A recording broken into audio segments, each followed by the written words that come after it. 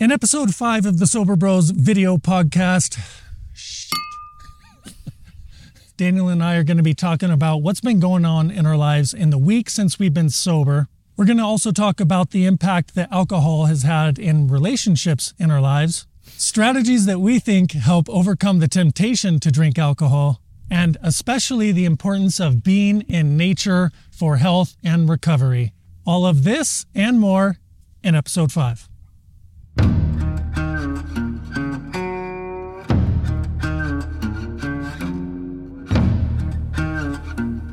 So Daniel and I are in Sedona. It's a beautiful place to be on the Red Rocks here. How about this? What a change of location from the last episode. So happy to be here. We've been sober for a week. I've got Mountain Valley sparkling water. So here's the Brew Doctor Kombucha, Clear Mind flavor. But hey, before we get going in this episode, I just want to remind you that this video podcast is streaming on Spotify and YouTube. It would mean a lot to us if you could show your support and go ahead and subscribe and hit the bell to get notified when new episodes are released every Sunday morning, every week. That would mean the world to us. Thank you so much.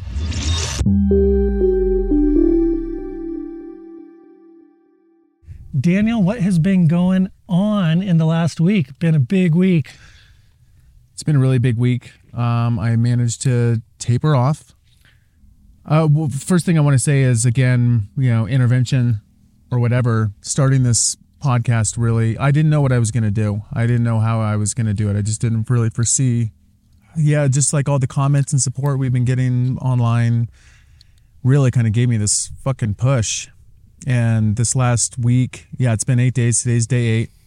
Last Sunday morning, I was like, this is it. And I had all the confidence and willpower and strength to do it, which is something I normally don't have. And I really feel like I was feeding off of the encouragement and support I was getting from you, from coworkers, from friends, and from the online community.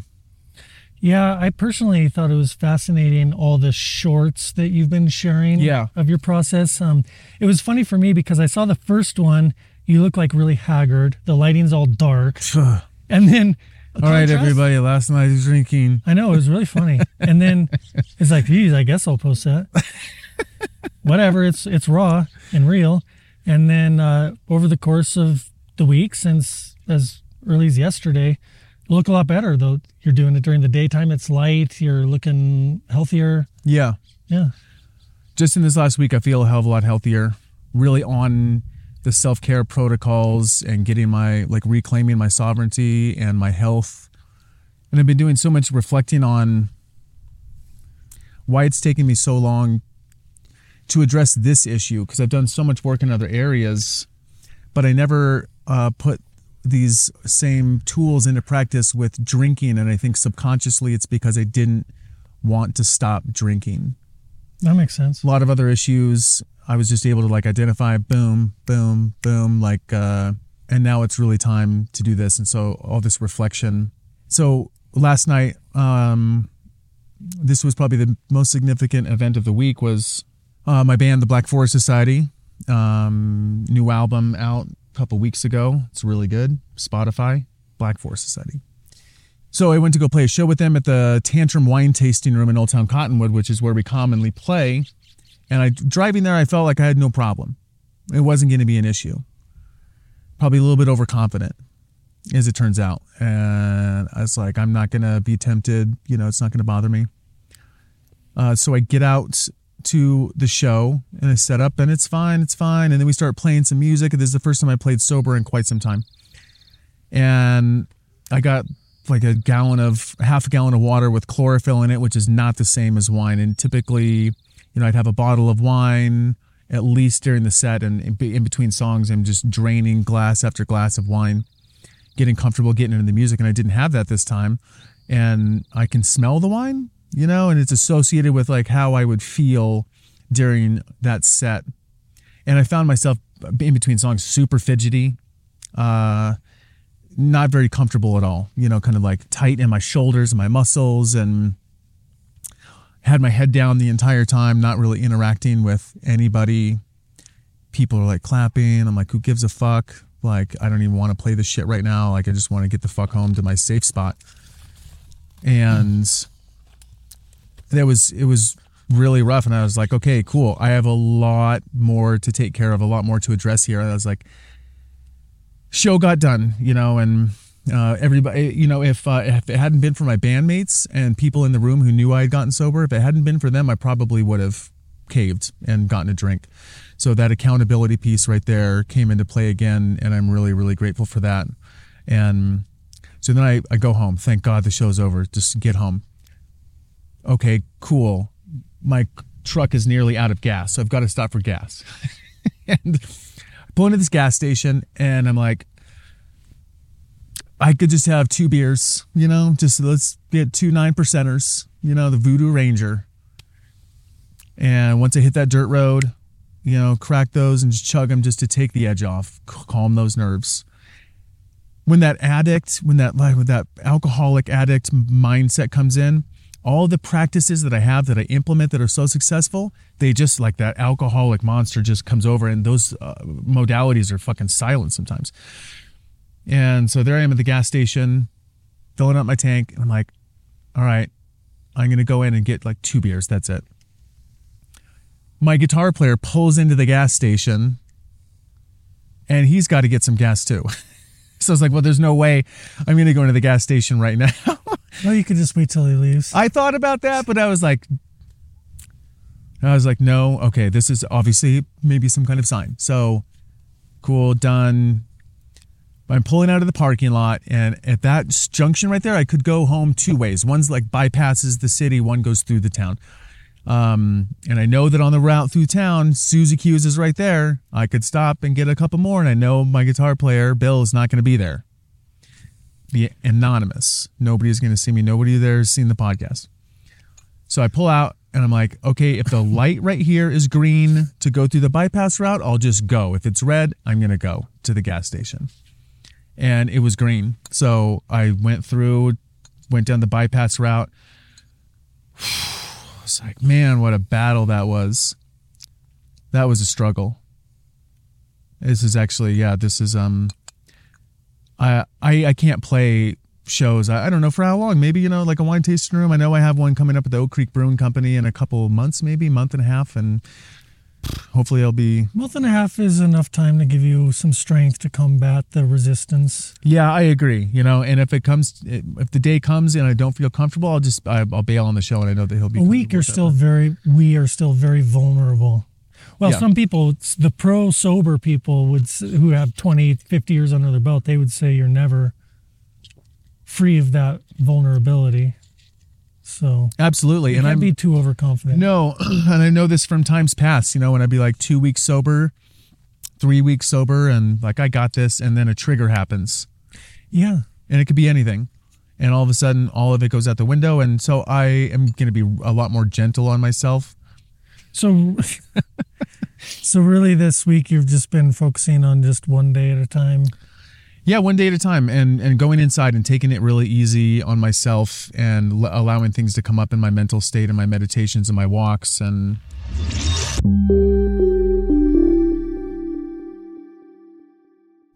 I think that's about it for me for this week. What's up? What's going on with you? Over this last week has been very different from the previous episode. Yeah. The previous episode was recorded in late March in Cottonwood at the old house, and I was in a very rough spot then, but things have changed pretty dramatically since then. Sobering up is a dramatic shift. pretty hard to do the first day, as we all know, all us addicts know. The first day is the hardest, and then the second day, but then after day 3, it's really just, you start to feel I began to feel really clear, but still like really needing to sleep. Yeah. Sleep is really helping. How many hours of sleep did you get last night? I still need to do better about sleep. I stay up late. You've been up a lot later than normal. No, it's pretty normal for me to go to bed around 11, 12. What I do is typically watch YouTube videos on productivity and like how to make better videos and marketing and things like this, things I'm really passionate about. And I'll just kind of stay up late and geek out and watch on, take notes. I also work on the podcast pretty late. I'll be taking notes about, this episode, the next one, and just sort of trying to stay ahead. Yeah. When I'm drinking, I can't really do that. I'll just watch news or something, maybe a movie, kind of mindless. But no, just really trying to be productive. But anyway, the biggest thing that's happened for me over this last week is moving out of the house from Cottonwood. We're now living in Sedona, just down the street there. So we got a new house. It's bigger, cleaner, quieter, no dogs barking, which is big for me. I've got my own office, which is going to be the Sober Bros recording studio, maybe starting episode 7. I got to buy some things to sort of deck it out and spruce it up. But even bigger than just the move is Tracy had the house in Cottonwood that she inherited from her dad, and we sold it in record time, really. Listed it, sold it more than the asking price. So now we've got a large sum of money, which financial stress has been one of my biggest problems my whole adult life. Right. Or you might even say, to pin it onto my upbringing, my whole life. Yeah. So financial hardship has been really a centerpiece for me my whole life. And now that it's been like 2 days since we've gotten the check, like it's actually deposited in our account, it's really real. We've already spent some of it on some things for the house. I'm paying off debt. I was like $6,000 in debt, which is not as much as some people, but large for me. Now to wipe debt away, pay off the phones, pay off the car, just really wipe the slate clean and still have enough for like years. It's hard to adjust to that. Like, what's the analogy? It's something like you take an animal that's been imprisoned and abused for so long, and then you just let it out of the cage or whatever. Sometimes don't know what to do with your freedom. Yeah, exactly. Like, so because I'm used to every day worrying about bills. Yeah. I can't pay my bills. I'm behind. Now 2 days I don't have to worry about money, and it's a little weird. I get it. Like, yeah, the same thing happened when I sold my house. I was like, wow. Yeah. So I'll adjust to that. By no means am I like thinking of retiring. I still want to put it to use. Keep looking for work, because over the last 3 years I've been a freelancer doing photography, videography. I'm still going to look for work. I still have got a client that I get a monthly check from. So yeah, davidwhipple.com. You can see a lot of really prime examples of some of the work. Not just, that, but shit. I mean, you just got hired by the woman who owns the land I live on to do a bunch of pictures for the situation there, just based on how she saw you handle and produce this podcast. Yeah, just in case anyone's interested, I do work remotely for clients. I do photography, videography. I build websites, graphic design, copywriting, all kinds of stuff as a digital nomad. So check out davidwhipple.com if you're interested or know someone who needs some work like that. So the last week for me, that's pretty much it. Just focusing on staying sober and being humble, and just kind of resting. Yeah, just because, and not being too hard on myself, because I mentioned productivity. I really want to be productive, but you got to prioritize the time to be quiet. Yeah, and heal, let the body regenerate cellularly. Yeah, because I'll try and be productive, and then like I'm still not 100% clear in the mind because the toxins are still there and whatever. So I'm detoxing, and I'm not as sharp as I will be, and so. When I'm trying to focus on work and I get distracted, I'll start to get a little frustrated, and then I just stop and go outside and take a break and just be like, I'm going through a phase.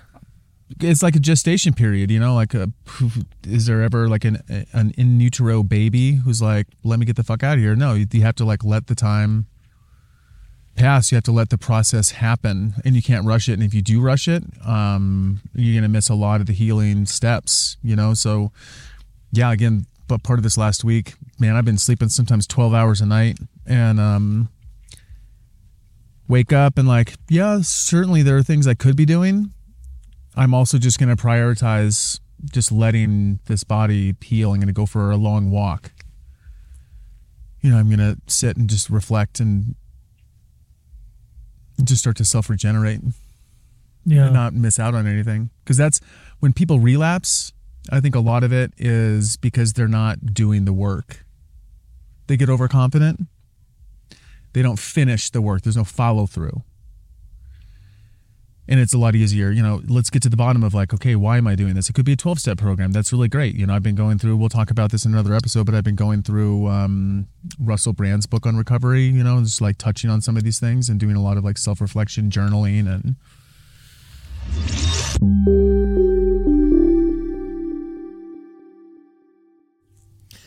yeah, so there's something I want to talk about, and this is a great segue to it, about relationships and how alcohol has impacted them, because you're talking about doing the work and just going, why are these patterns repeating, kind of reflecting, doing the inner work.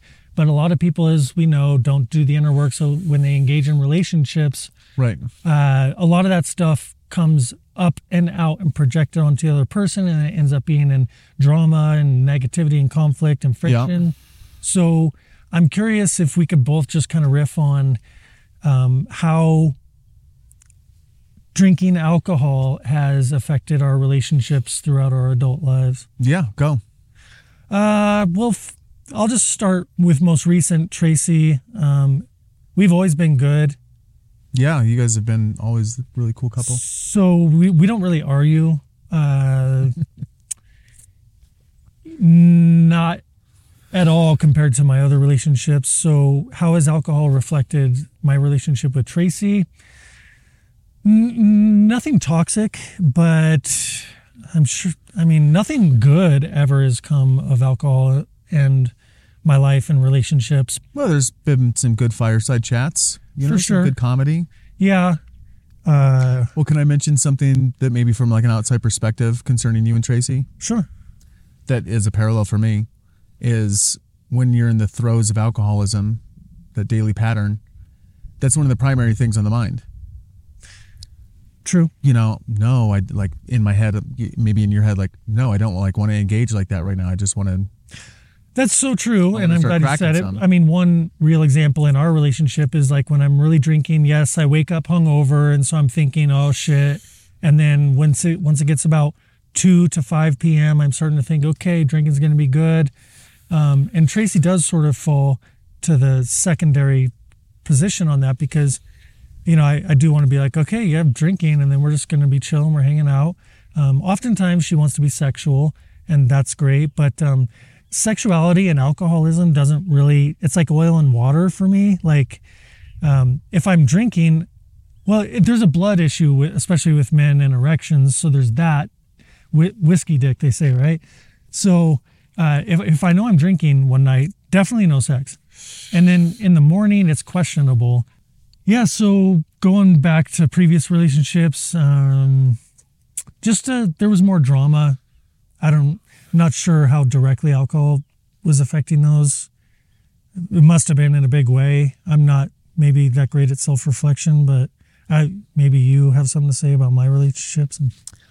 Most of your other relationships before this one weren't all that serious. Yeah. There was what was her name? Zia. That was a big one, but you weren't really drinking that heavily at that time. Yeah. But most of the other ones before that, the relationships weren't that serious, and they were largely focused on alcohol, and at least you were. Yeah. And sex. Yeah. And that was 20s and 30s, so it was kind of par for course for most people. It was just sex and drinking and having fun. Yeah, so it kind of prevented you from having any kind of serious relationship, which maybe you weren't ready for anyway. I don't think you were. Yeah. So, I don't know. What about you, though? Well, I've only had serious relationships. And every single one of them, in hindsight, were directly impacted by alcohol abuse. I would say that what alcohol did was just make me not present.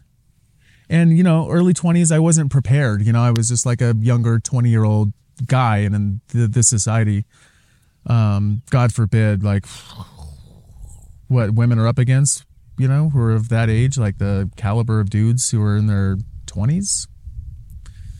Fuck, I don't envy them at all. They're all just boys. And the shot of them ever becoming a man is pretty slim, in my opinion. I agree. Yeah. But I could go back to Anna when I was in Indiana and Chicago. Definitely prioritizing alcohol, and that really made me not be able to show up in our relationship because I was like, my mind was always like, let's go drink. I'm in a band, so one of the main excuses for having band practices was so I could go out and drink, and then I come home and I'm fucking sloppy. And with Sophie's mom, some triggers happened early on, and I was sober for a while, and things started to get rough. Stepkids were involved, and she had a rough pregnancy, and I turned to alcohol, and I was productive. I wrote an album of my own and filled, a journal full of stuff and started writing a book for Sophie. But turning to that just made me so much more negative and so much less patient. And again, my ability to show up and be clear and be strong was just really greatly diminished. And I started hiding, especially towards the end, year 3, when I would just find excuses to stay at work late, and leave her with the kids. I would work until 9. Her older kids were in bed, and I would stay after work for another few hours just drinking because I didn't want to go home. I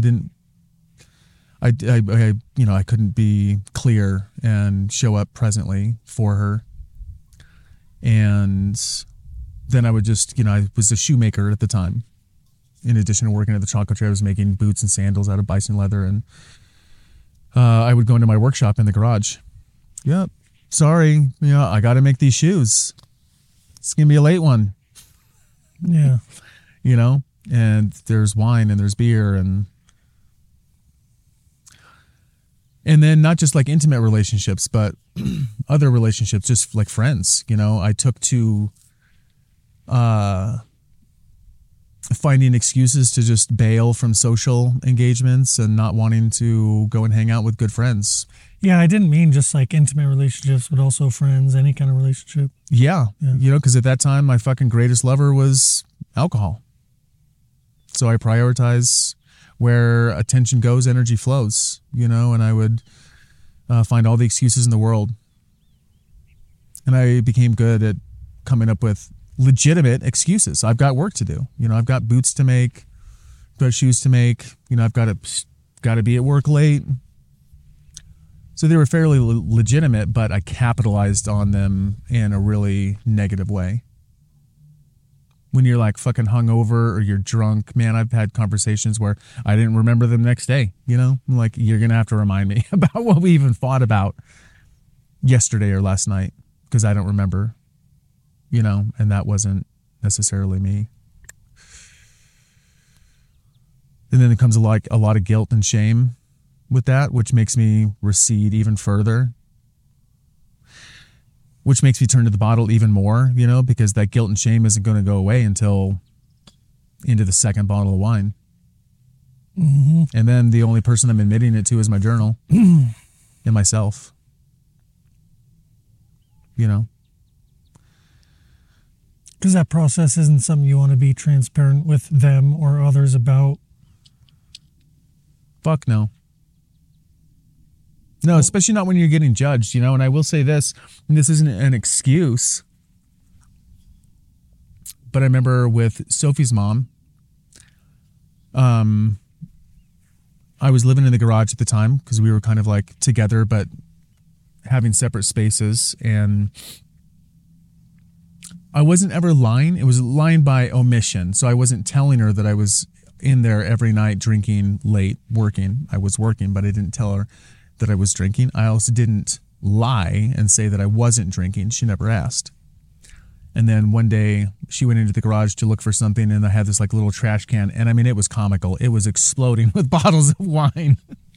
And I had been going through like a really radical spiritual transformation at the same time. I do believe that they can happen simultaneously for some people.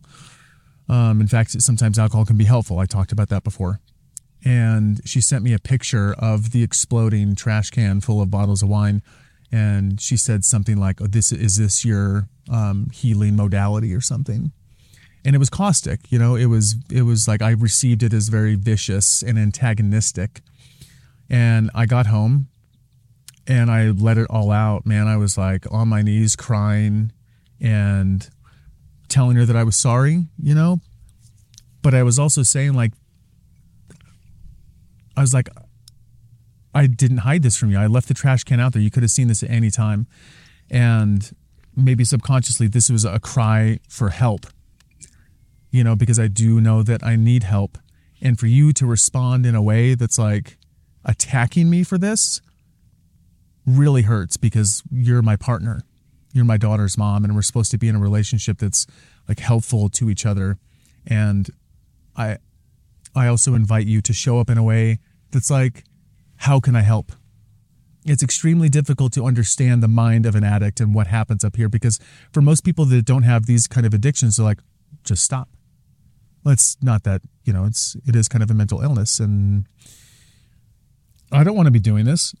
I don't want to be showing up like this. And like the last thing I need right now is somebody who's giving me more grief and judgment. I'm drinking because I feel judged.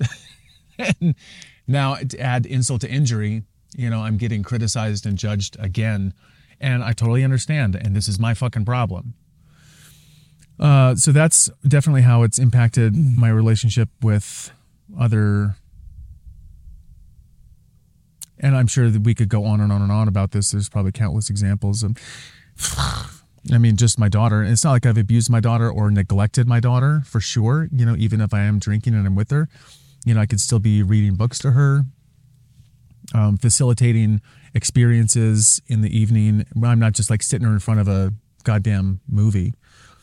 You know, I'm still very much present and with her, but, you know, here she sees the sky, and I guarantee you, you know, like the smell of alcohol, I might brush my teeth, wash my beard before I go to bed, you know, but at night, like it's coming out. And so subconsciously these are being kind of programmed, these smells, you know, and yeah, I remember when I was young and sometimes being close to Dad, and right. I'd be like resting on his side or something, and his hand would be close. I could smell the tobacco on his. I remember the smell. Oh, for sure. So kids are recognizing smells. Absolutely, and they get. What does that mean for them? I don't know. Yeah, I don't really know, but they're getting in there, and it becomes like a familiar smell. Yeah. It becomes a familiar smell. So maybe she'll grow up and like smell that alcohol in someone else and have an association. Not necessarily be bothered by it, you know, and maybe subconsciously it's like could be an attractive thing. Yeah.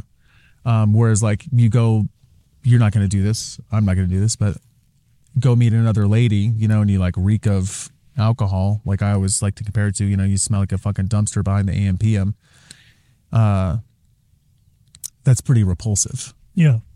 But if I smell like that going to bed, and my daughter, you know, she's too young to be like, you're disgusting, get away from me. Yeah.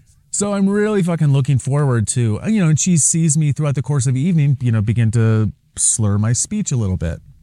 So she's watching this, and this is normal for her to see. I'm so fucking happy, you know, she's only 6 years old, and, you know, some of that damage has already been done. I've been journaling about it. I'm going to be extremely transparent with her and bring these things up with her and be there for her for these things. But I'm really happy now that for now it's over, giving myself grace. Who knows if it's going to, you know, happen again. Hopefully not. I'm going to try to stay as strong as possible and do the work.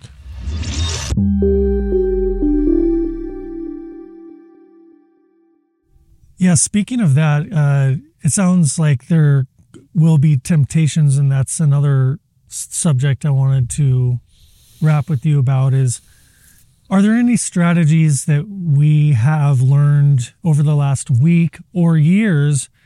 Because temptation is going to come up tonight, tomorrow, anytime. It could strike at any time. Do you have any like tips for what to do in those times of temptation to stay on the path This is new for me because in times past, if a trigger came along, I would just go with it. I wouldn't resist. I fucking wouldn't. I didn't even try. Resistance is futile. Fuck. I would just, okay, fuck. That shit just happened to me. This calls for a six pack. Yeah, so this time around, I do have a lot of tools. And I've had those tools in times past, but I didn't implement them in regards to alcohol. Again, because I think subconsciously I didn't want to stop drinking. I think right now I very much do want to just stop. I hope you would agree with me, but my vision for us right now is like it's a chapter that's done. That chapter is closed. We have to go the rest of our lives. Like, I think it's all or nothing. I hate to sound like an extremist. Oh, for sure. It's all for nothing. I can't be trusted. And our lives will be better for it. What are we losing out on? No, our lives will be better for it. My daughter's life will be better for it. I think the world's going to be better for it. Yeah. There's also aspects of neurolinguistic programming. NLP, cognitive behavioral therapy. Basically rewiring the brain. And this could be through law of attraction type of things. I've had experience in the past doing this to get myself out of certain mindsets and situations. I've been having this mantra in my head, I'm sober, or I am safe, because that was the thing. After the gas station last night, I got home and on the drive home, and then at home, I was meditating on, okay, go back to how you were feeling at the wine tasting room, fidgety, agitated, keeping your head down. I didn't feel safe. And I'm not going to bother getting to the root of like why I don't feel safe. I already know the roots of that. It goes back to infancy, because we were in a very unsafe environment up in Alaska where I was born. Anyway, I didn't feel safe at the wine tasting room. I didn't feel safe in my own skin. I didn't feel comfortable being me in that context, not hiding behind alcohol and how alcohol makes me feel. Calm and collected, fucking groovy, with it. So I didn't feel safe. So another one of those mantras that I just have going in my head in my free mental time whenever I can is, I am safe. I am safe. I am safe. I am safe. I am safe. And I just drilling that in to create new neural pathways. So a mantra of some kind. A mantra of some kind that I do almost all the time. Because when it comes to the situation where you're facing that trigger, you're facing that temptation, probably the mantra is not going to get in there. Because I'm already there. I've already hit the point where it's an emergency situation. So if I can prepare myself, much like if I'm going to go rock climbing, I don't just go untrained into rock climbing. You have to prepare for it. Mm-hmm. By the time you get to the rock face, I've got the muscles to do it. So this is like a training program. I spoke with Tara today. I was telling you that. Who's been in recovery for 3 years or so now from alcohol. Anyways, I was describing to her the situation from last night and getting to the bottom of like, okay, I feel unsafe. And she's like, wow, holy shit. Like, that's so good. That never occurred to me, because I always just identified it as anxiety. And I always drank because I had high anxiety, either alone or in social situations. But now that you mention that, I had anxiety because I didn't feel safe. Yeah, if I look at it like layers vertically, like anxiety's here, unsafe is here. If you want to get to like the root of why, so unsafe is down here closer to the truth. Anxiety is more of a symptom of an underlying truth. Right. And so I described, as a newborn child had the pregnancy and then being born in a very unsafe environment, having that imprint of not feeling safe. And that's my gold. That's like my material to work with, to transmute. This is what alchemy is taking things like that and turning it into gold, that lead, that darkness, and turning it into gold. But we have to acquire the tools to be able to do that.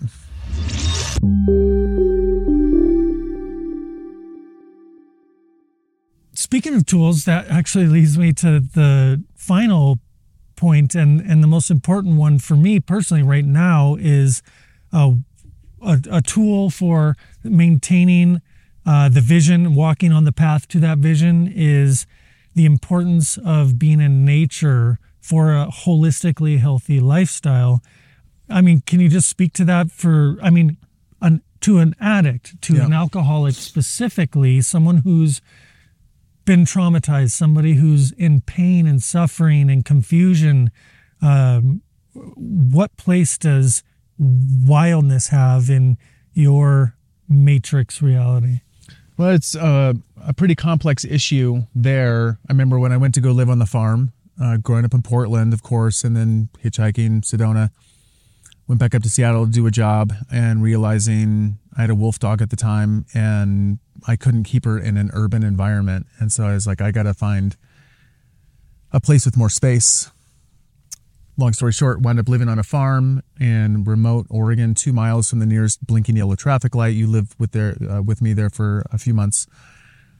And it was an entire year spent largely off-grid, disconnected from the technocratic world and coffee shops and Wi-Fi and like all this shit. And I was out there in nature being programmed with my eyes, right? In television and movies and radio and all this media, they call it programming because it's programming us. What we take in with our eyes and with our electromagnetic field is literally programming our consciousness and can help to shift and develop our character. So spending that whole year on the farm fundamentally changed my whole mindset. Did so much deprogramming of all of the stuff that made up who I was up until that point. So I think immersing ourselves more in environments like this, like camping makes us want to drink. So it's weird. I don't know. But I'm thinking of like the people that live in big cities and are commuting and billboards and advertisings and tailgaters and cutting off and yelling and sirens and then conflicts at home. All day, every day is the norm for millions of people. Yeah, constantly elevated levels of cortisol. Yeah. Disrupting hormones and endocrine system. And There's no surprise about addictions there. Right. But getting literally grounded, we got into this before leaving Portland. We found that book Earthing by Clint Ober, and it talks about the scientific proofs of just getting connected to the surface of the earth has chemical, hormonal, electromagnetic shifts in the body that sync us up with the surface energy of the earth. And it's the most rich source of antioxidants in the world because we're like receiving the negatively charged electrons from the ground that bind to the positively charged electrons in our body, which are those free radicals, bind to those and dump it into the earth. And so it's like this cleansing process. It's cleansing from free radicals. It's cleansing us by getting us hooked up to the circadian rhythms of the earth. So like we don't even notice a lot of these things because they're mental, they're emotional, and they have really long-term effects. It's an extremely healthy process, and it's calming. It's like anti-anxiety.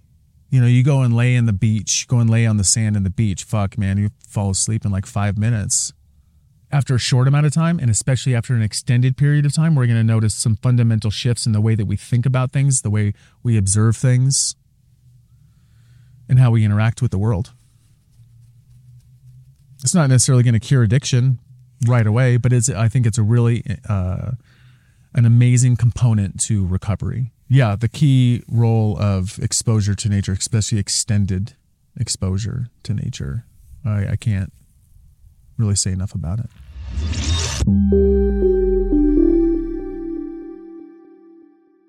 Right on. Well, I love it. Thank you for sharing that. Yeah, it's been a great first week sober. Yeah. Good job to you. Well done. And I want to thank you for watching, hoping that your relationships are healthy, that you are feeling clear, clean, and sober and staying on the path with us, because I really think that it's not just a journey for me and Daniel, but according to many of the messages and comments we're hearing from you and other viewers online, There's other people joining us in this journey as well. I really feel like we're all in it together. Yeah. The Sober Squad is growing. Yes, it is. So if you like this video and the content that we're sharing, please feel free to share it with a friend that you think might enjoy it as well. We do have the Sober Squad newsletter that goes out every Sunday along with every new episode on Sunday mornings. You can find that through the links in the description, the Sober Squad newsletter. All that and more at thesoberbros.com.